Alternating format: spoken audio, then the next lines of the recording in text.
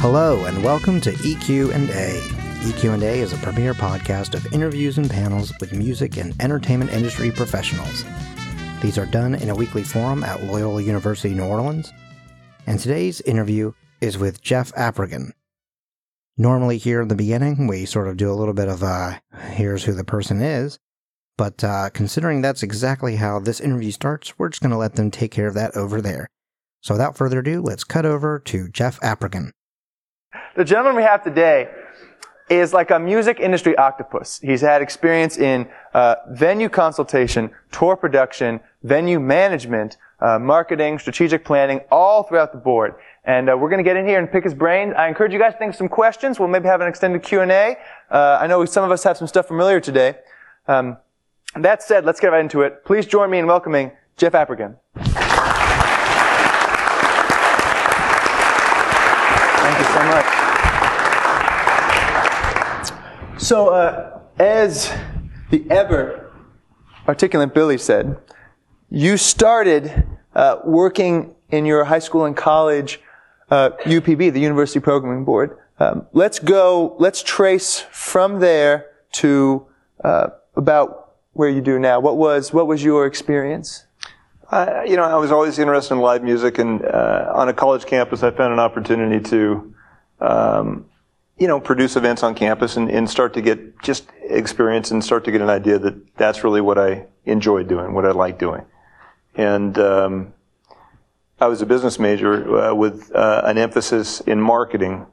And, we didn't have a music business program like you guys have. We had a program committee. I mean, what you guys have is fantastic. It's a huge opportunity for you to be able to be exposed to people in the industry and just to learn about the business side of the music business. But I started to get an idea that I really didn't want to work for Xerox. I really didn't want to work for, Pillsbury or any of the other companies I was interviewing for at the time. So I kind of had in my head that I wanted to be an agent, a booking agent. And I had someone that I had met along the way that was going to introduce me to an agent at William Morris and hopefully get me involved in their agent training program. And I moved to Los Angeles, and I tried getting a job at William Morris, and I had interviews there, and I actually had several interviews for a job in the mailroom. I never ended up getting a job there. And just through chance, I ended up getting a job, a part-time job at a company called Concerts West, which was a large concert promotion company. I ended up getting a part-time job in their accounting department, and just kind of sequestered myself there and kind of flew low, stayed beneath the radar, learned as much as I could until eventually I, made some friends there and made it known that, I'd really, really be interested in an opportunity if one came up, and fortunately something did. Thankfully, this was a large company that not only managed artists, but also produced concert events. So a lot of the artists that they were managing, they were managing the careers of these artists, but they were actually producing all of their concerts. So John Denver was an artist that they managed, for example, and if John went on tour and did 60 shows, they would not only manage the artist, but they actually go out and promote all 60 shows. So I was on that concert end of the spectrum, and I did that for 3 years, and in that time did a number of major tours with a lot of their clients. So what is it that this experience led to? Now you have your own company that does various facets of this industry. What are some of the angles you do? What are some of the things you got your hand in specifically? Well, one of the niches that we kind of developed, or that I kind of developed, is I sort of became a business person in a creative environment. So, over the course of these years, we developed relationships with artists and managers and agents. And, today we produce shows. We buy talent, we promote shows, we produce shows. From time to time, we're involved in an actual complete tour. And we'll be involved in all aspects of that. So largely, that's what my business is today, is that we produce events. We produce events typically for other people. So sometimes we're working for an artist specifically. Sometimes we're working for a corporation if we're producing a private corporate event. Kind of all over the place. And then there's the venue consulting aspect of what we do too. What are some of the sizes of venues you work with? Are you hitting just the larger arenas? Are you hitting small? And if so, what sort of work are you doing for them? Theaters on up to NFL stadiums.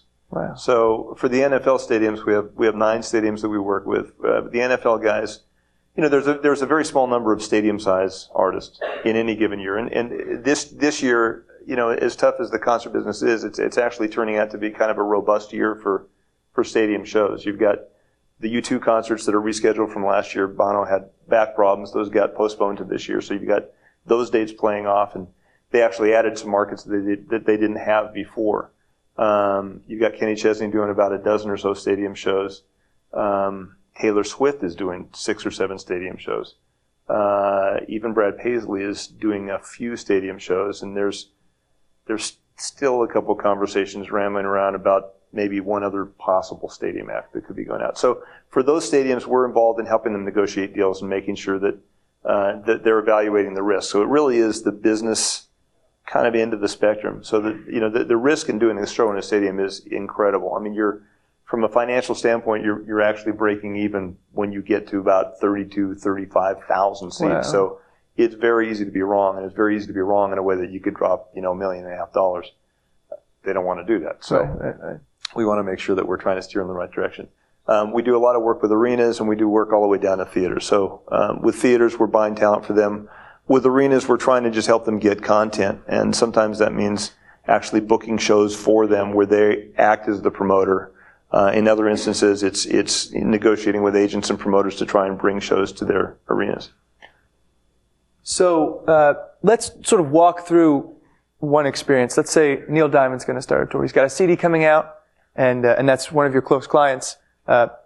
So what's the process like? Where do we start? I mean, a Neil Diamond tour, and not every tour has been like this, but a well thought out Neil Diamond tour would revolve around the release of an album. And I mentioned this in an earlier conversation with a smaller group that, Neil Diamond's an artist that, when he's done touring, he goes away. You don't see him. He's not a guy that tours every year. He goes away. So when there's a new album, there's a reason to kind of bring him back into the limelight. So, with Neil, with his management, it's really kind of plotting out a strategy and figuring out what the year's going to look like. So, assuming that he's been gone for 3 years, assuming that there's a new album, for example, he would do a lot of media to help launch the album. Would probably include, an appearance on the Today Show, the Tonight Show, Ellen, maybe Conan O'Brien, a couple of those kinds of things. And that would really be the launch of the tour. And that would be the media campaign where we would place all of our advertising and marketing, and we go on sale immediately after that. Because for that week, all those eyes are on Neil Diamond. We want to take advantage of that. So we'll put the cities on sale. We'll route the tour in such a way that we'll be playing as many of the major cities as we can early in the album cycle. We want to be in New York. We want to be in all the major cities early in the album cycle. The other reason we do that from a routing standpoint is, again, depending on where we're doing this in the year, if you have an artist that's going to play arenas and you have the ability to do more than one day in an arena, it's a lot easier to do that when you're playing the arenas in the summer months, because when you get into the hockey season, the NBA season, and if you're trying to route your tour through arenas that have NBA and hockey, right, particularly during playoff season when they're holding all these dates, you don't really know if they'll ever end up even using them. It's a lot easier to play those dates off in the summer. So the last tour, for example, we played Madison Square Gardens for 4 nights. We could never have gotten 4 nights any other time of the year. So that's kind of how that particular tour rolls out. So we play all the majors early in the album cycle. And, every artist has different touring parameters. So, Neil Diamond's an older artist. He doesn't want to be doing 5 shows a week. He doesn't need to be doing 5 shows a week. So we route the tour in a way that it's a little more manageable for him. Other artists, I remember years ago doing tours with John Denver where we'd do 14 shows in 16 days. We just kill ourselves. We'd go out there and the great thing about those tours is we'd fly back to we would base out of a hotel in Detroit, for example. We'd be there for a week. We'd do 2 shows in Detroit. We'd go do shows in Chicago. We'd fly back to the hotel in Detroit every night. So it was a very comfortable, great way of, even though we were doing lots of shows, it was a very easy way to do it. But every tour kind of routes differently. It just depends on what the band wants to do and what they want to accomplish in the markets they want to play. Right. Now, you said that there's a lot of arenas now. There's a lot of these first tier venues, but they're having trouble. They're vying for content. What are some of the trends that some of these venues are involved with that are separating them from the rest of the pack? And that's what you do with venue consulting. Right. That's part of what we do is, we try to, there's a lot of venues competing for shows. There's more venues than there are acts that can fill them. So, and there are a lot of venues that kind of neighbor one another. So an act plays through a certain part of the country, they're only going to play one of these venues, if at all. Years ago, the acts, I mean, if you look in like the 80s when bands like all the hair bands, the Judas Priest, the Iron Maidens, all those kinds of bands, those guys, they'd tour America for like 18 months. They would play every corner of the country. They'd play every town, and they would do it spread over.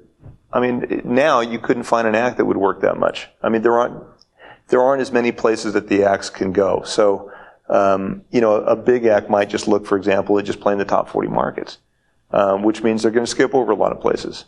I'm sorry, just for those who don't know, what are the top 40 markets? Is that? I mean, the top 40 DMAs, it's this Chicago. I mean, take a look at the top population, and that'll get you past Columbus, Ohio. It's before you get to the Tulsas, maybe. You'll have to take a look at the market size, the market population. Right. The country acts will work a lot more. There's a lot more places to go, but I don't know. I don't remember what the question was. Our job is to try and find competitive advantages for our venues. Trying to find compelling reasons for the acts to play our buildings, and there are acts that tour for all different reasons. There are artists that have been touring year after year after year that are kind of looking for places they haven't been. Kiss is going to be going out this year, and they're going to be doing some festivals where they'll get big money, and they'll go play a festival, and maybe now they're in a situation where they would consider playing a smaller market that might route on the way to that big payday. Mm-hmm. Where they might not have otherwise. Elton John, I mentioned, is an artist that, Elton still works, and he's been having enormous success playing markets that he's never been for years. I mean, he's playing places like Yakima, Washington, and Billings, Montana, and places you wouldn't expect to see. The big money markets. But he pulls money out of those markets, wow. And it's a big deal when he plays those markets, and they've been very smart about it, and they've been very successful.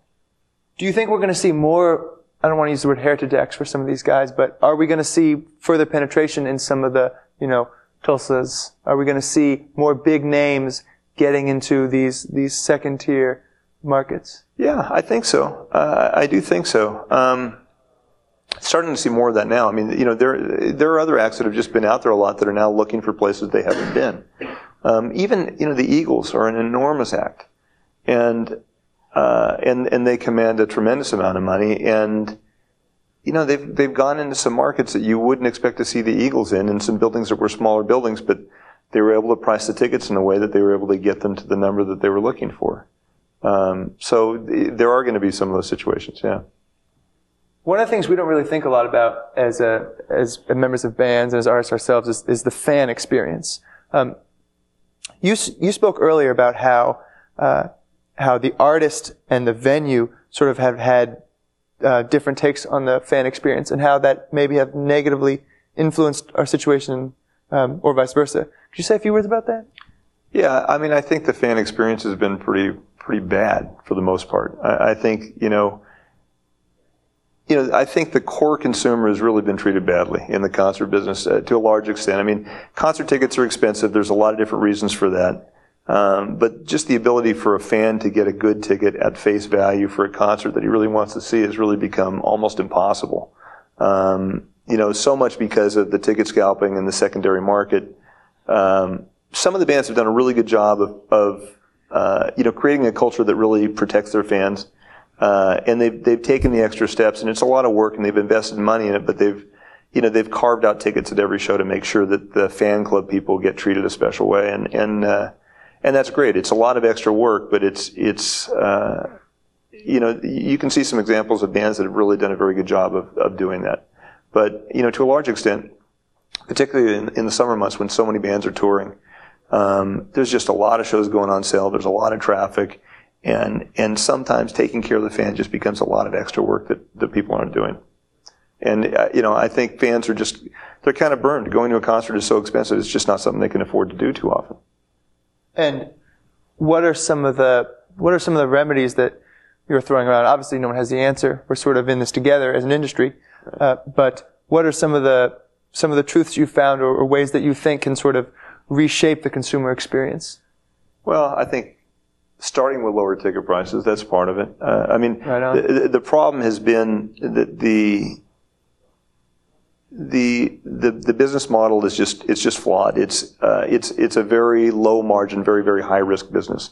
So everybody has had their hand in the cookie jar for so long that everyone starts counting everybody else's money. So the big acts can drive big guarantees, which of course, guess what? That drives big ticket prices. And then Ticketmaster says, well, wait a minute, you guys are charging $150 a ticket. We should be entitled to charge $25 for a convenience charge. So it goes on and on and on to where you go to the concert and they're serving you a $10 beer, and it's a rotten experience. It's very expensive. And the other thing, you guys are very young, but as you get older, you start families, you leave the house a lot less often. It takes a lot more to get you out of the house to go see a concert. That's how the business works. So a lot of these older artists that have been around for a long time that attract an older demo, it has to be something that you want to see. I don't want to leave my house to go see a concert if it's something I've already seen 3 times. And if the band that I want to see now really has 2 original members, you kind of weigh all that and you figure where you want to spend your money. And there's a lot of different places to spend your money, but it's pretty tough to go to a concert in an arena, buy 2 tickets, and experience that for less than $100. So it's an expensive evening for a lot of people. How have you seen the industry change in the past 10 years? How has technology influenced your day-to-day, the sort of work, the sort of value that you can bring to your clients? I mean, from a marketing standpoint, it's becoming, there are a lot of new avenues to market shows, to get the word out about shows. There's also a lot more clutter to cut through. So that's one of the challenges. But, as you mine your databases and build your databases, and you can blast things out to audiences on an immediate basis. And if you can get the participation of the artists too, and they're bringing something to the table and talking to their fans and bringing their existing fan base, that's a huge advantage. I think that's a great advantage. I wish on the other side of technology, I wish you could take a tour that was like a 23 truck. Their tours out playing arenas, they have 22, 23 semis full of gear. Wow. Which is insane. That, if they could use technology to put on a concert so that you could squeeze all that stuff in about 6 trucks, it would save the promoters and the acts a ton of money. So that's where most of the overhead comes from? It's just the sheer amount of musical gear and show gear? Well, I mean, the cost of doing a show, you can take 50, 60 arenas across the country, and the cost of doing, hands down, the most expensive arena in America is going to be Madison Square Gardens. It's a crap hole, it's an old place, but it's a prestigious play, and you want to play there, and it's a very, very expensive place. Boston's expensive, Philly, some of the northeastern cities, but Madison Square Gardens is just off the charts. I know that when we do a show, and it's the same show, and with the last Neil Diamond tour we had, I think 13 semis.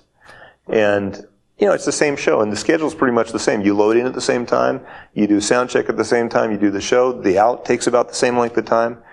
There's a few learning curves early in the tour when you don't know how long it takes to pack the trucks, and then they figure all that stuff out. But after a while, it's pretty much a machine, and every show day is pretty much the same. But at the end of a tour, I can look to see that there's stagehand bills for the exact same production that are, $12,000 in one place and $60,000 in another place, and it's because of unions and labor groups and that kind of stuff. So all these expenses kind of expand, and so there are expenses on both sides of the equation. If you're on the artist side and you're traveling, you've got all these people on the road, you've got your trucks, your buses, your personnel, your hotels, your per diems, your sound, your lights, all that stuff. And as an artist, you're getting paid so much to perform, so you've got to cover all that overhead. That's your musicians, your crew, all those people. On the promoter side, promoter's the guy that's buying the act, so he's putting up the money to bring the artist here. So the artist is responsible for those expenses, but the promoter is now responsible for paying, the rental, the hall rental, the advertising, the marketing, the stagehands, the ushers, the ticket takers, the catering backstage, all those expenses.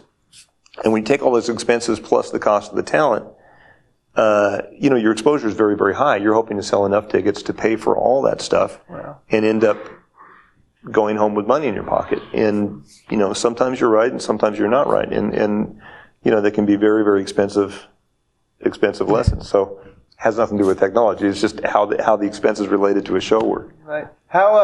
Now settlement, something you've done on many occasions. Could you explain what that is and the parties involved? I know that it's, someone representing the artist, someone representing promoter, someone even representing, it's very different types. Could you say a few words about it? Sure. So it's the night of a show, and the band's on stage playing, and now it's time to settle the show. So this is the settlement. Show settlement is the financial settlement. And there's a few different settlements that go on. So first, you need to sit down with the box office manager and find out how many tickets were sold, and you need to verify all that to make sure that that's right. And you go through all that. How many tickets were sold at this price? How many tickets were sold at this price? How many comps? Those are too many comps. How come there's too many comps? You go through, you verify all the revenue numbers. Then you need to sit down and look at the expenses. So you need to look at the venue settlement. The venue is going to show you all their expenses, which would be typically the stagehands and the ushers and the ticket takers, the hall rental, that. Then there's all the other promoter types of expenses, which would be music license fees for ASCAP, BMI, CSAC, maybe insurance, maybe runners, because the runners had to go get grocery store, they had to buy shaving cream for this guy or whatever. All these expenses need to land on a piece of paper so you can then sit down as the promoter and settle the show with the artist representative, which is typically the tour accountant. He's the guy that's responsible for collecting the artist money. And the way the artist deals typically work is that they get a guarantee of X amount versus or plus a percentage. So they're guaranteed a certain amount, but based on how well the show did, if the show did really well, they'll walk out with extra money. So they take an active interest in all the show expenses because let's just say, for example, an artist is being paid $100,000 versus 90% of the net. What that means is, after all the expenses, if 90% is greater than the 100,000, that's what they're walking out with. So they want to look at all the expenses and verify it. So settlement is when you sit down and you go through all this. So there's lots of bills to collect during the night that need to be approved. They need to land on a settlement sheet, and you've got to have the promoter and the artist representative, the tour accountant, agree on the numbers, and then that's how the artist gets the balance of their money. They've usually been paid a deposit of some kind before the show. So that's what takes place in a settlement.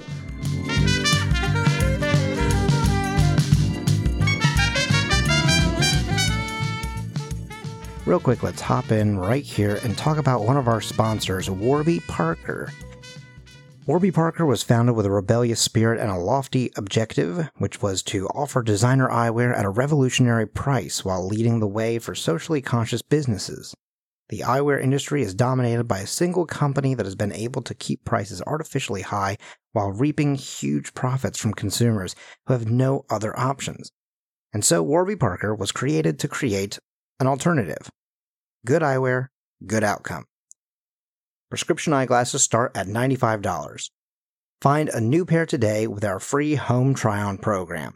You get fast free shipping both ways, and for every pair sold, a pair is distributed to someone in need. Just go to bit.ly/cscav, that's bit.ly/SEESCAV for more details.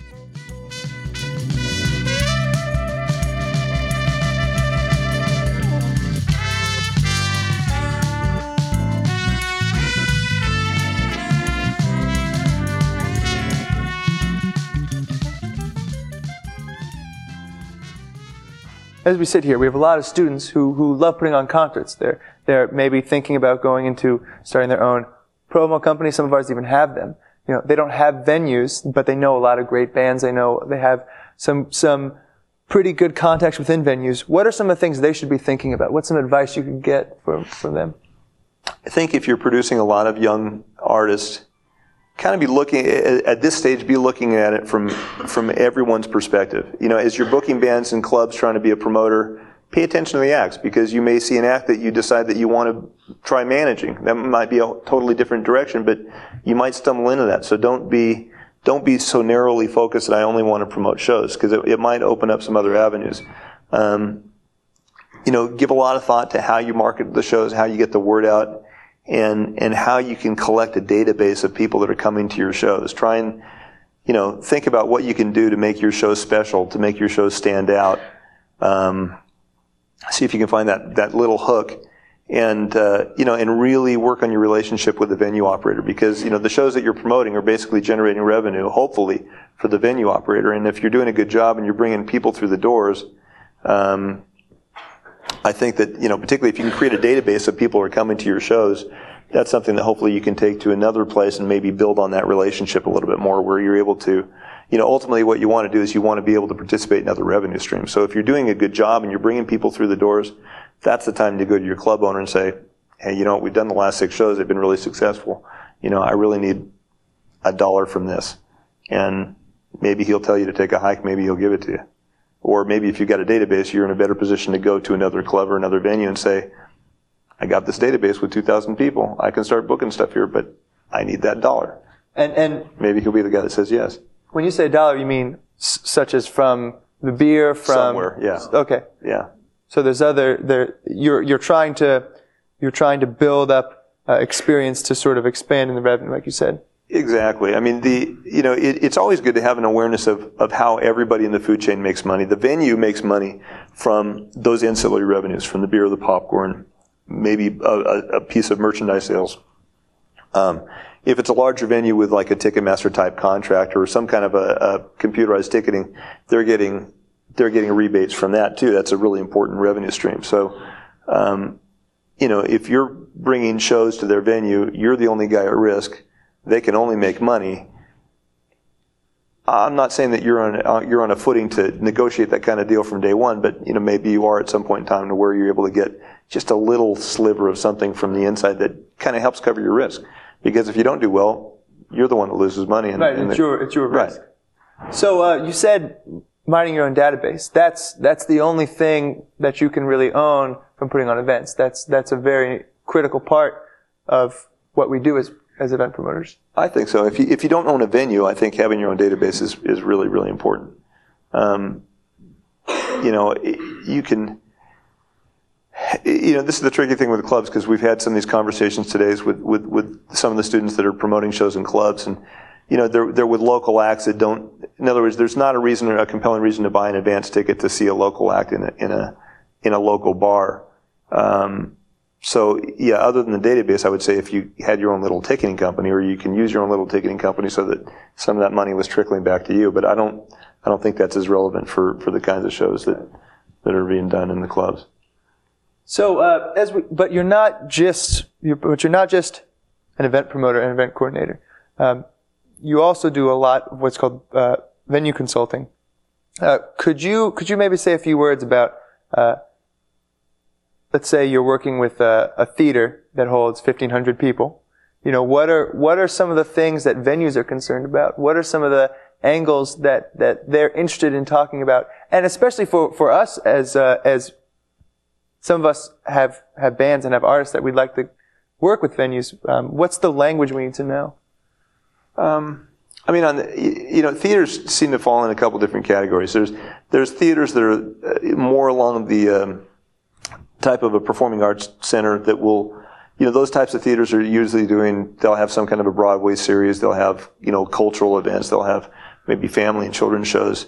They may occasionally do a rock show, but it's a real safe kind of a rock show. It's the Moody Blues, or it's, right, REO Speedwagon or something like that. Then there are other theaters that are more active rock houses. And I think those guys are really just looking for niche programming. They're looking, in every community, there's typically more than one theater. There's a number of clubs. There might be an arena or whatever. So you kind of have to look around and figure out if you can find a niche that's not being serviced, or if you can find something you think you can do better than another guy, then maybe those are the kinds of acts that you want to go after. But if you're responsible for programming a theater, you want to be able to do a little bit of everything. I mean, you can't just rely on the rock stuff. If you're booking a house of blues, that's a different deal. Mm-hmm. Then you're just booking the rock stuff. One of the things that you do now is you're not just you started your own group, Apregan group. What was your transition like from working for someone else to working for yourself? What's some of the stuff that you thought about, pros and cons of that decision, things you wish you could do differently? I always wanted to have my own business, and when I finally did it, I really did it, largely without a safety net and really without a plan. And it's, But you started it. You were like, I need to get out there. I started it, and, it's kind of funny because I had experience being in a larger business where I was, responsible for running departments and had employees and operations and a lot, I had a lot of financial responsibility. And yet when it came to my own thing, I was blindly naive. it turned out okay, but it took a while to get traction.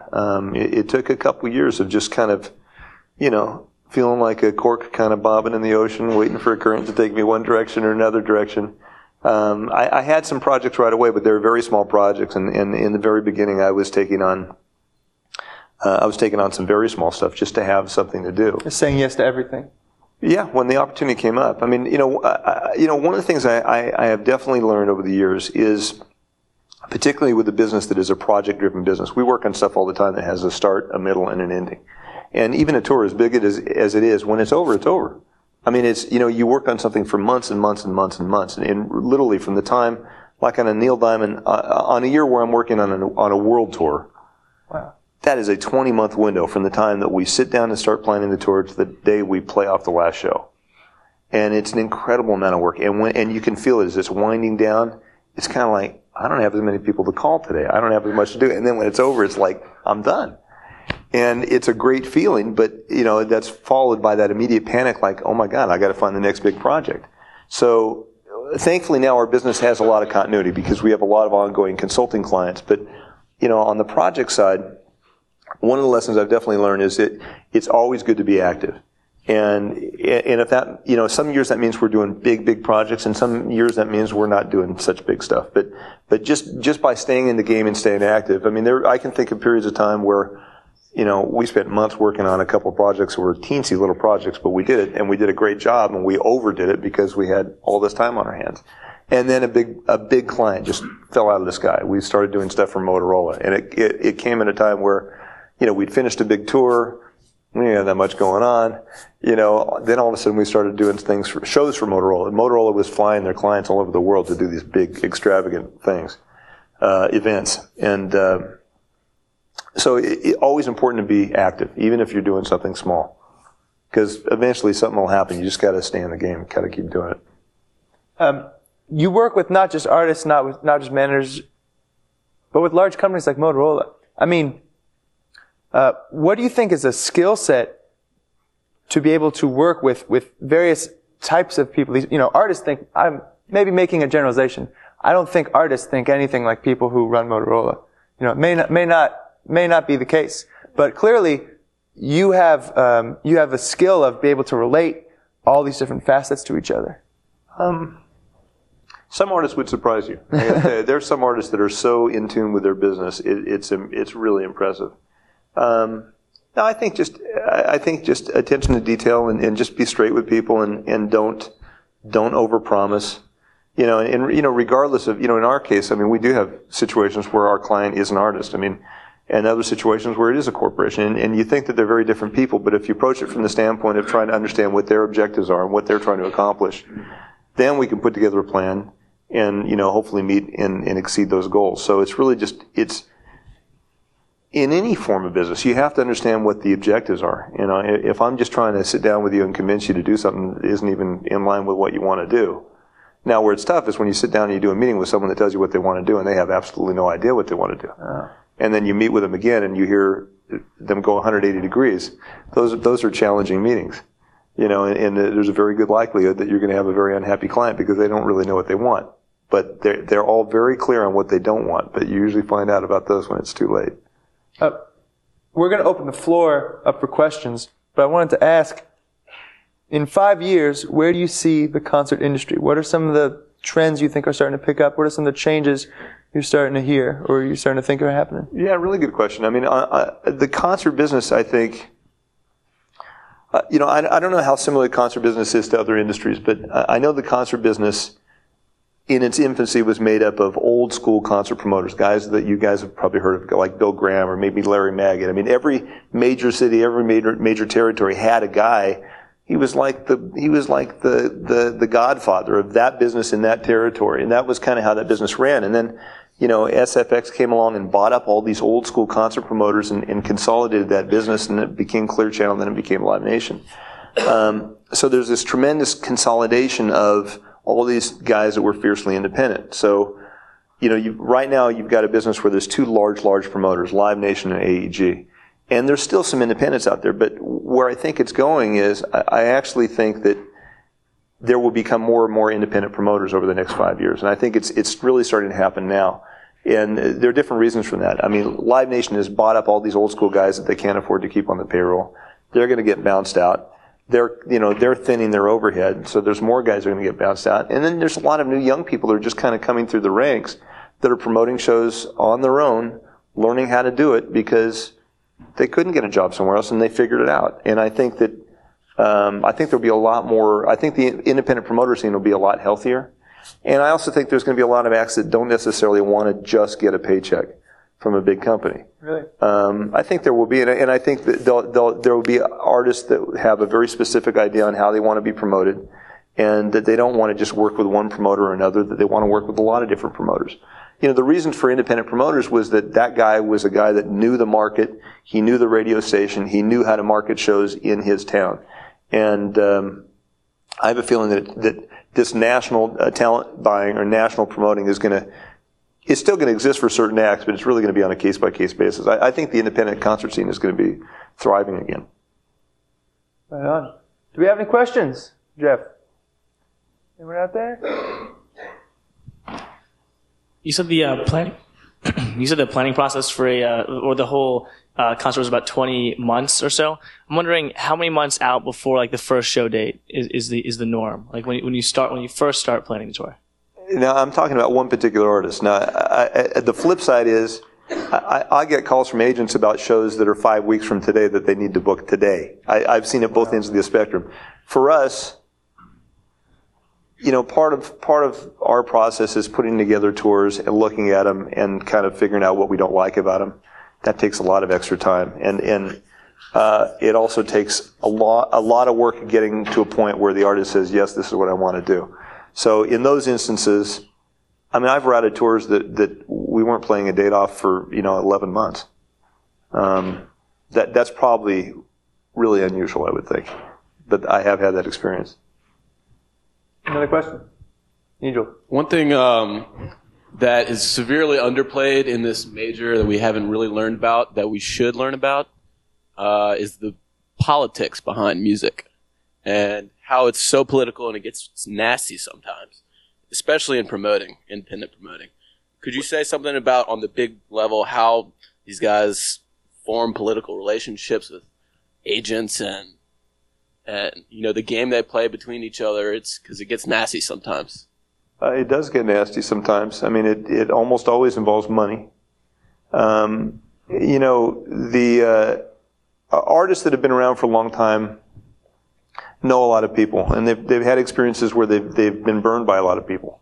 So by nature, a lot of artists are not necessarily trusting guys because they have been treated badly at one point in time or another. I mean, every artist has a team, and at the core of the team is the artist, but the members of the team are the manager, the agent.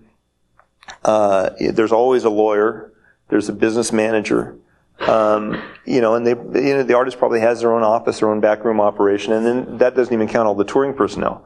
So every situation is different. I mean, there are a number of artists that have been with managers for years, and those managers kind of drive a lot of those relationships. But the biggest contentions I've seen in recent years all involve money. And I mean, I've seen tour deals, for example, go with an artist where one company is saying there's absolutely no way that we're going to spend more than $350,000 a night for this artist. And this isn't just $350,000 a night. This is $350,000 a night, and we're guaranteeing you 40 nights. And before you know it, 2 days later, the same guy that said that has bought the tour for $425,000. And it's, I saw it happen recently with the, I don't want to name names, but there are a lot of voices in these people's ears. And, it's not always politics. I guess maybe I would characterize it more as relationships. There are definitely people that have things to prove, and there are definitely people that have more leverage than other people, and they definitely are smart people that know how to utilize leverage. I mean, a manager that manages this act, that's dealing with a promoter, can definitely say, look, take care of me here because I've got this other act and he needs to come down and tour Australia. He could work with you or some other promoter. So do you want to take care of me today so I'll remember you tomorrow? I mean, that kind of stuff goes on all the time. I don't know if I'm giving you a good answer, but it's case by case, and it's just, I think relationships are really important. Any questions? Just with like the sheer number of venues that there are in a lot of different cities, I was wondering like what gives venues like a competitive advantage? What brings people in? Like what do people want out of a venue, and what do artists look for in a venue? You know, in terms of what stands out, what makes it different than just like a standard industry standard venue or something that's unique.